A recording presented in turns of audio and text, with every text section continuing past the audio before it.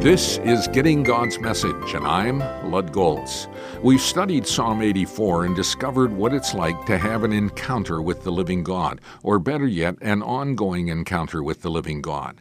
We've seen the psalmist's heart cry, and his heart set on pilgrimage until he has a restored, ongoing encounter with the living God. The psalm closes with his expectation of heart bliss.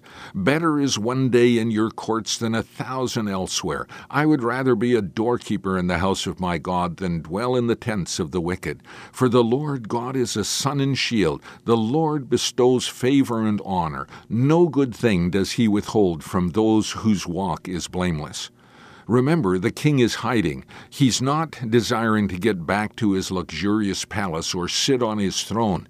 He'd be glad just to be a doorkeeper in the house of his God. That would get him closer to God and his people. That's where he'd experience God as a sun to brighten his day and as a shield to protect him. He'd receive from God favor and honor.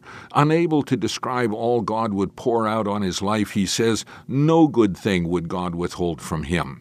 In spite of his circumstances, he was committed to walk blamelessly before his God, with the conviction, O Lord Almighty, blessed is the man who trusts in you. Do you desire such heart bliss? Have you ever experienced it? Is it your heart cry? Have you set your heart on pilgrimage, pressing on no matter what struggles you're experiencing today?